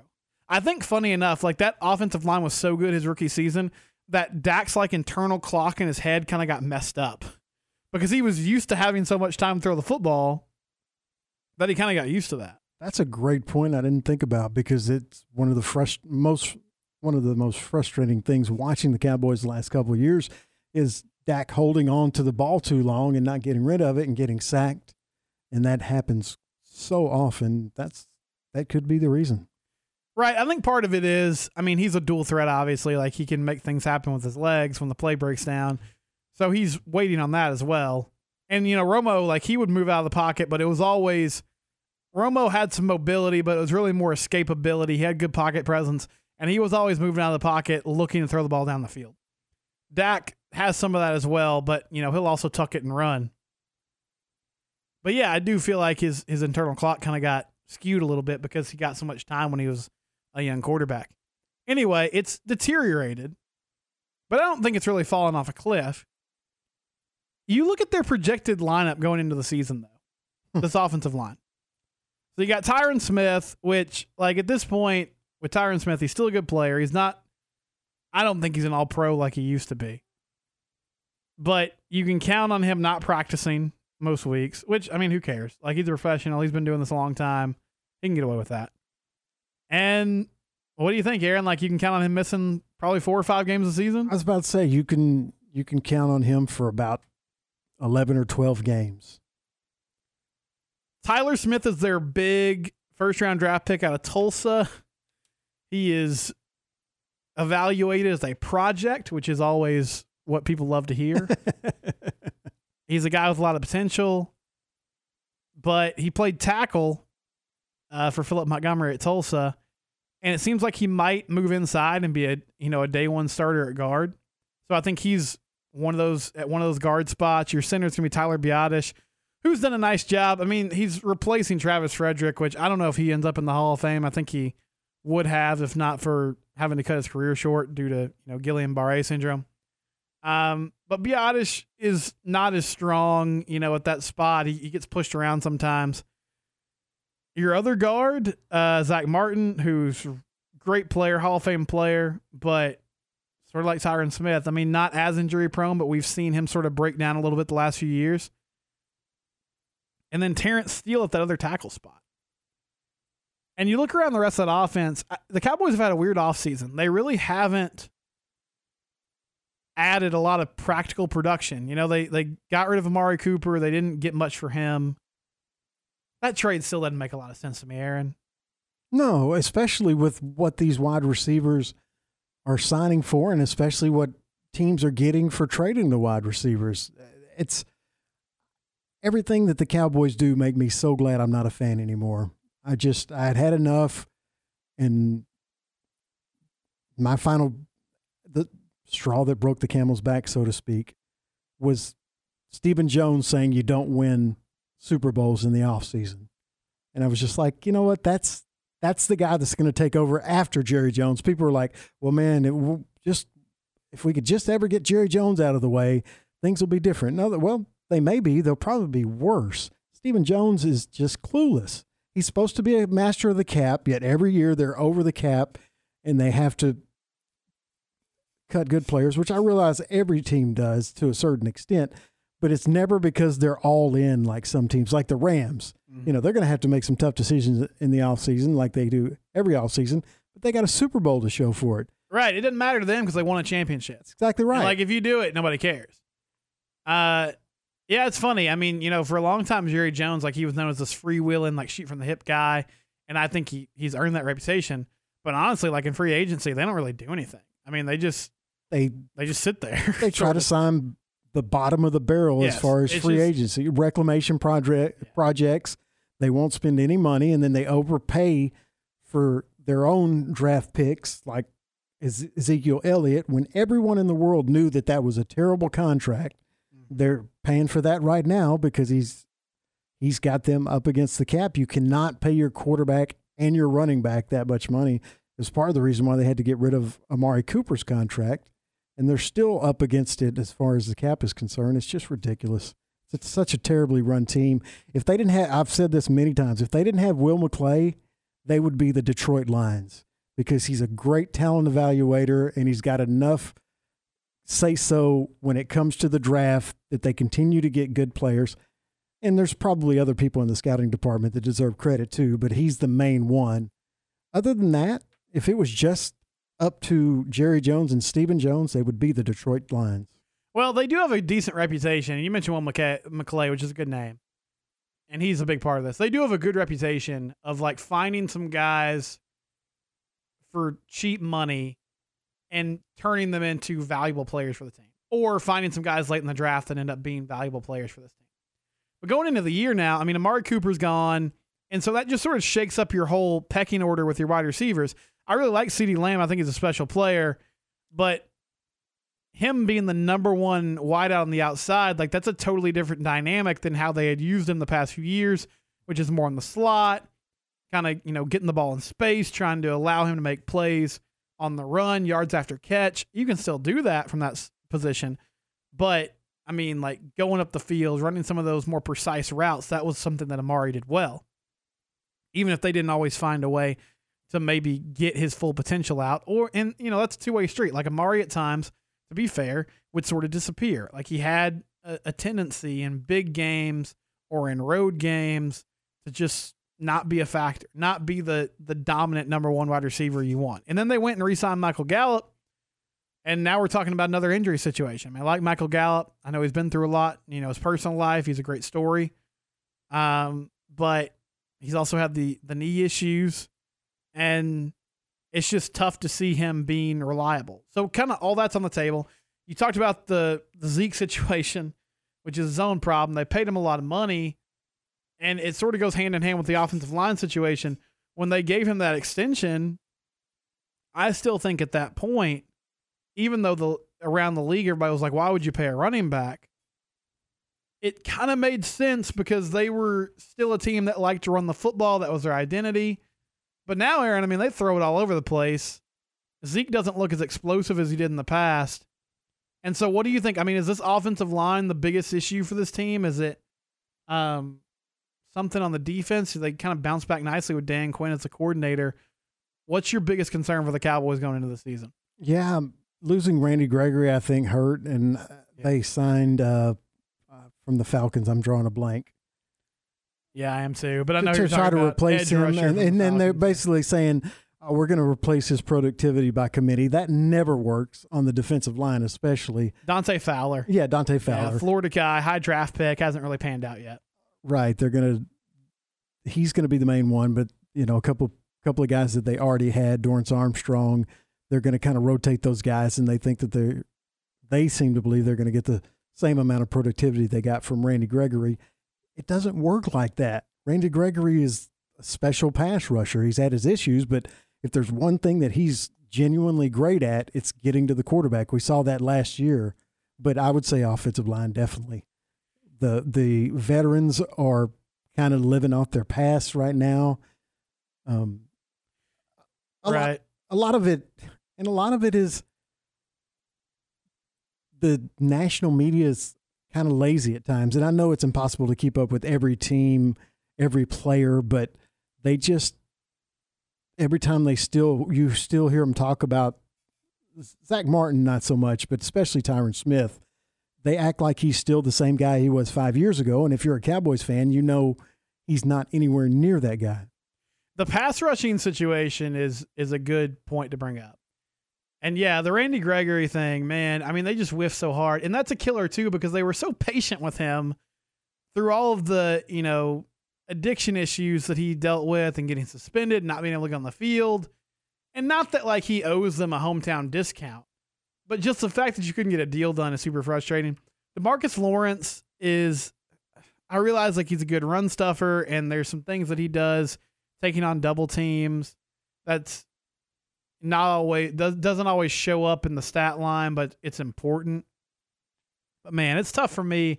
Like they paid DeMarcus Lawrence to get to the passer and he hasn't done that a lot. Now, one thing that offsets this, Dante Fowler's coming in.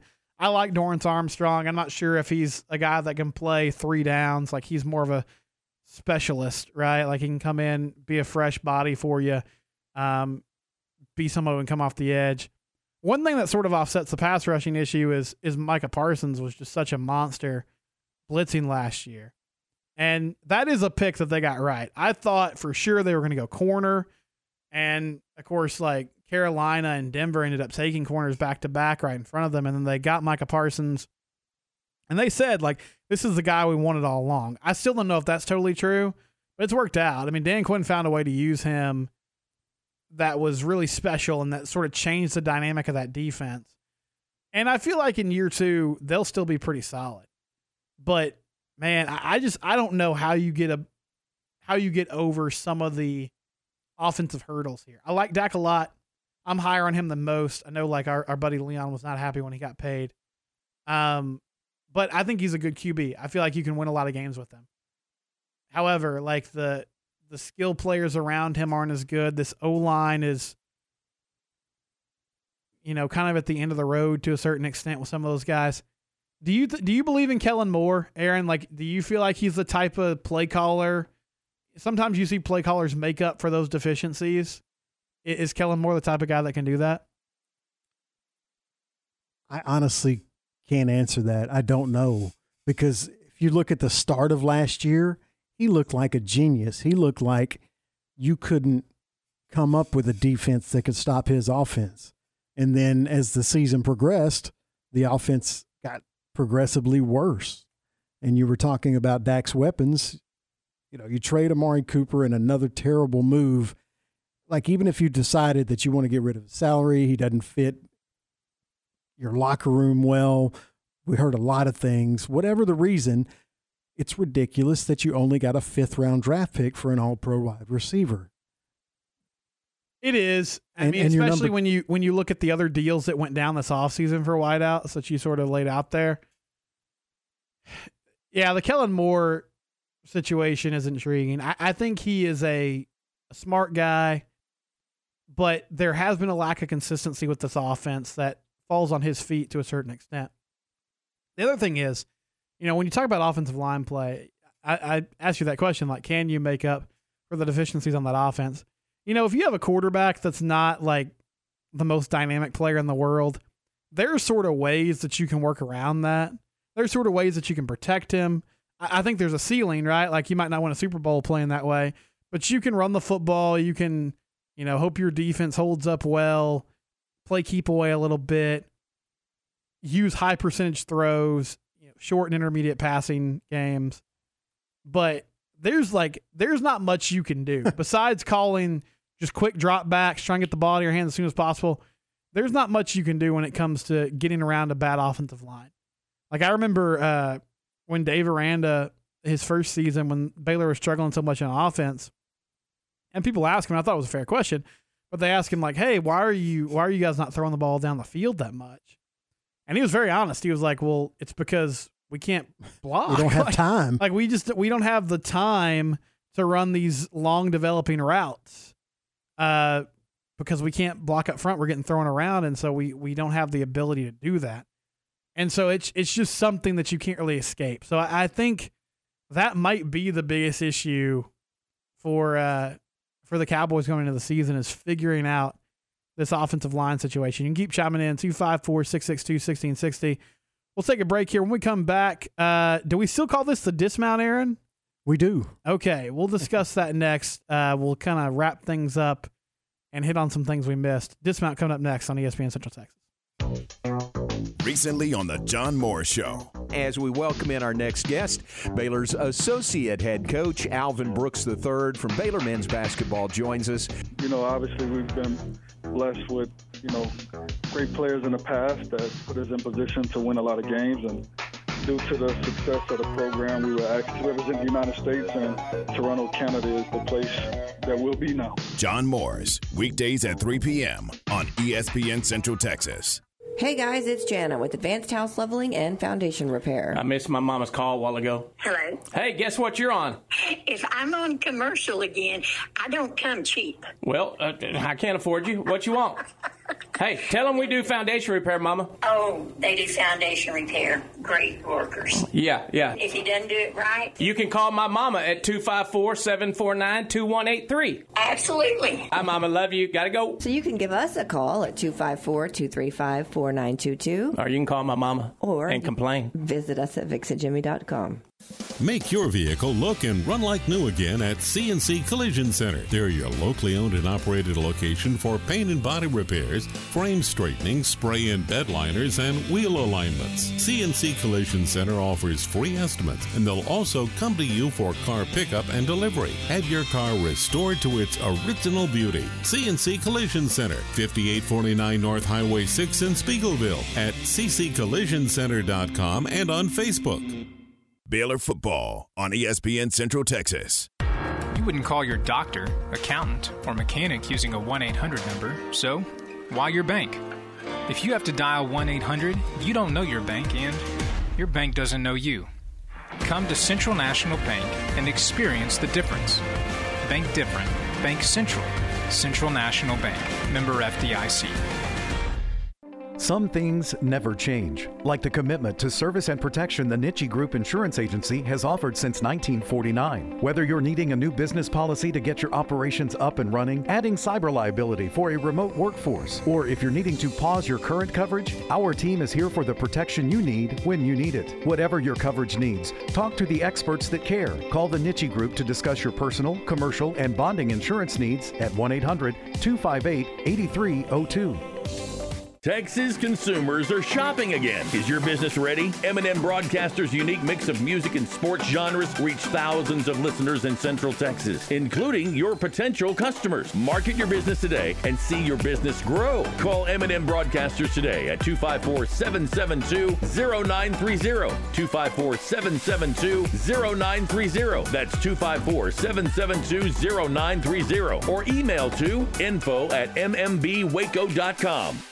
This is ESPN Central Texas. Hi, my name is Amanda Cunningham. I am a local realtor that has a passion for people. I've helped clients buy and sell over 80 homes in 2019 and would love to help you buy or sell that perfect home. You deserve to get top dollar for your home. Listing with an experienced agent that specializes in not only promoting your home, but helping you get your home buyer ready is key. I have a team of people around me that make what I do each day possible. If you are searching for that perfect home, your experience should be pleasant and stress-free. Call me today. I want to meet you. 254-495-0338. Google Amanda Cunningham Realtor with Coldwell Banker Apex to find my website, Facebook, and more.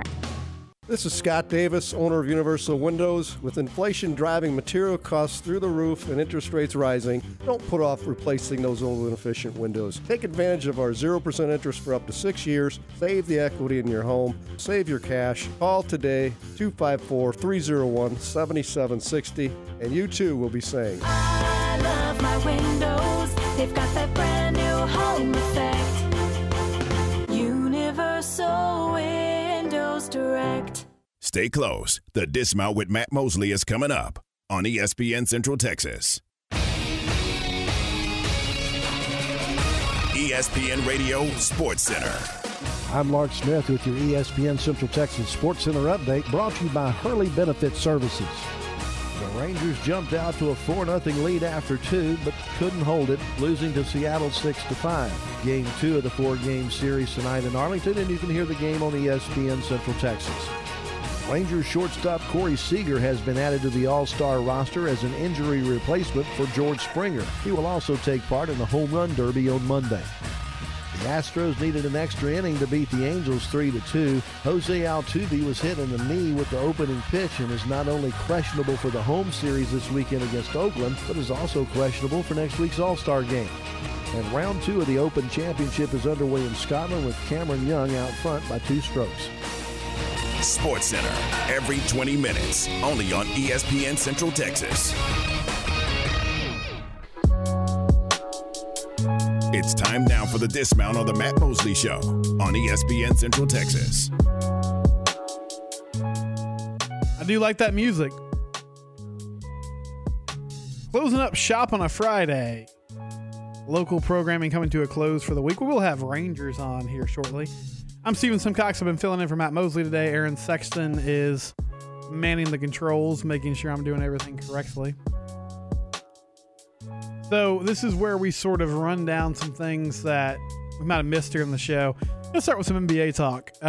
This all happened really fast yesterday, but DeAndre Ayton, who is big man for the Phoenix Suns, he got a 4-year, $133 million offer sheet from the Pacers. And he's a restricted free agent, so he signed it. The Suns had an opportunity to match it, and they went ahead and did. He's going to remain in Phoenix for the time being. He can't be traded until January 15th, so he'll at least be in Phoenix kind of through the middle of the season. This is curious to me for 2 reasons. One, Aaron, like, the Mavs took the Suns out in 7 games. In that game 7, I mean, obviously, like, Suns weren't feeling great. Body language everywhere was bad, but Ayton sort of checked out. Monty Williams didn't put him in the game. Monty Williams didn't have great things to say about him in his exit interview. It seemed like this was coming to a divorce, but they're going to roll with Ayton for a little while longer. It's also funny to me because he's got really good numbers. I mean, he's averaged in 17 and 10. He's been sort of overshadowed because he was in the same draft class as Luka Doncic, but he's been a good player. But I mean, he's really like a rim runner. I mean, he's a guy that, and what I mean by that is he benefits from Chris Paul and Devin Booker getting a lot of attention. He rolls on pick and rolls and gets a lot of high percentage looks and capitalizes on them. He's not like a traditional kind of back to the basket big man. Those guys don't really exist anymore anyway. He doesn't play a ton in the high post, but that's a lot of money, Aaron. 4 years, $133 million. Pacers were ready to kind of make him the centerpiece of their rebuild, but the Suns have decided to stay the course with DeAndre Ayton, at least for now. Yeah, and it surprised a lot of people because their owner had kind of made it known that until they signed him, until they matched the offer yesterday, that he was dead set against going into the luxury tax. Now, they can still shed some salaries and get underneath it, but they basically had to do that because they had mismanaged the situation with Ayton so bad that if they didn't, they would have lost the overall number 1 pick from 4 years ago? Yeah. And got absolutely nothing in return. At least this way you have him under contract and you have to wait till after January 25th. Is that what? 15th. 15th. I knew it was in January. January 15th to trade him, but at least he's an asset. And even overpaid, he brings enough to the table to where you can find someone that will take that contract. Yeah, that's a good point. I mean, you can get something for him now. You weren't going to be able to do that if you just let him walk to the Pacers, but I'm just shocked they took on that money since it didn't seem like they were committed to him. But hey, I mean, he's a guy that averages almost 20 and 10, which is so rare in today's game for a center. And he's very athletic. He's a good defender. There's some reasons to keep him around. It felt like that relationship was coming to an end, so I was a little surprised they're staying the course there. Richie Incognito retired today. Las Vegas Raiders lineman. He's had a weird career, Aaron. He's in Miami for a while. He's 39. I didn't realize that. That's old. I mean, he's playing football as a lineman. He's almost 40 years old. That's crazy. We've seen Tom Brady do it for a long time, but that's a less physical position. He was in Miami, and he had that whole bullying situation with Jonathan Martin he was in the center of. Then he moved on to Buffalo. then was in Las Vegas for a little bit. Just a strange career coming to an end with Richie Incognito retiring and moving on from NFL life today. Not really sure if and how he'll be remembered, when people look back on his career later on. Yeah, I think it'll generally be negative just because of those two. Yeah, the controversies. Yeah, I mean the racism and then the bullying accusations with what's his name? Jonathan Martin. Jonathan Miami, Martin. Yeah, he was a fellow lineman. Right, and he pretty much left the league after that, didn't he? I think he stuck did. around for maybe one more year, but he was kind of a promising young offensive lineman in the league, I thought, and then. After that, I think he went to one more team the next year, and that was it. Yeah, weird situation. And, Richie also had some legal trouble. Just a strange career. But I was just blown away that he ended up playing until he was 39 years old. That's pretty wild. A lot of wear and tear to be in the trenches. He's hanging it up, though, with the Las Vegas Raiders. The Chiefs, they could not come to terms with Orlando Brown, their big offensive lineman. So they're going to franchise tag him. Also, the Cowboys, they franchise tight end Dalton Schultz. Not really sure what Dallas will do with Dalton. He's kind of a curious case because he was really productive last year. But, he's also sort of a byproduct of Blake Jarwin getting hurt. So we'll see what they do next in the coming days and weeks. I've enjoyed today. I hope you have too. I'm Steven Simcox. I've been filling in for Matt Mosley. This has been the Matt Mosley Show. Matt will be back next week. I believe Ward White's going to be kind of handling the situation on Monday and Tuesday. And, it's been a good time. Thank you, Aaron. Rangers coming up at 6:30. Pre-game show. First pitch at 7:05. Good night from Bagby Avenue. It's time for today's Spectrum Big 12 football preview. Today, a look at the Baylor Bears. Here's the voice of the Bears, John Morris. Everybody, it's time for a check of Big 12 football on today's Spectrum Big 12 football preview. Today we'll hear from Baylor senior linebacker Dylan Doyle. The Bears picked as the team to beat in the Big 12 Conference this year. That's straight ahead on today's Spectrum Big 12 football preview. When it comes to choosing a mortgage lender, exactly who you work with has never mattered more than it does in today's economic climate. The Wood Group of Fairway Mortgage has been and continues to be Waco's most trusted mortgage lender. Ask any expert and they'll tell you now is the best time to purchase a new home. Inventory's up, competition is down, and rates are still historically low. I'm Chris Allman with the Wood Group of Fairway Mortgage. Call or text today at 254-717-6111. Let's talk financing and how we can help you afford the home you've always wanted. NMLS license number 1808404. The Baylor Bookstore on campus is your go-to location for the absolute latest in Baylor Nike gear. Shop in person or online at BaylorShop.com. Every team knows that the two-point play can be a winning move. That's why State Farm agent Mike McKenzie and his team are here to help you go for two by combining your home and auto insurance. It's a great call that saves you time and money, so go for the win and score savings by combining your home and auto. See State Farm agent Mike McKenzie at 2921 West Waco Drive or call 254-412-2327 or at 518 North Hewitt Drive in Hewitt or call 254-666-7788. Hi, Kyle Citrano here with George's Restaurant, Bar, and Catering to tell you about what's new this season. Come enjoy one of our brand new Big O cocktails and try some of our new items like avocado toast, Italian nachos, and shrimp and grits. You can watch the game on our 200-inch Big O screens at either location. Check out our new menus and party package options online at georgeswaco.com or come see for yourself. Serving breakfast, lunch, and dinner Monday through Saturday at both of our locations. George's number 1 at 1925 Spate Avenue and George's number 2 at 1201 Hewitt Drive. Sick 'em Bears. Now, let's check out Big 12 Conference football with today's Spectrum Big 12 football preview. Here's John Morris. And welcome back. The Big 12 Football Media Days wrapped up yesterday in Arlington. You know, in the preseason poll, Baylor picked number 1, picked to defend their Big 12 Conference title. It's a different position for Baylor to be the hunted rather than the hunter, and we visited with senior linebacker Dylan Doyle about that role.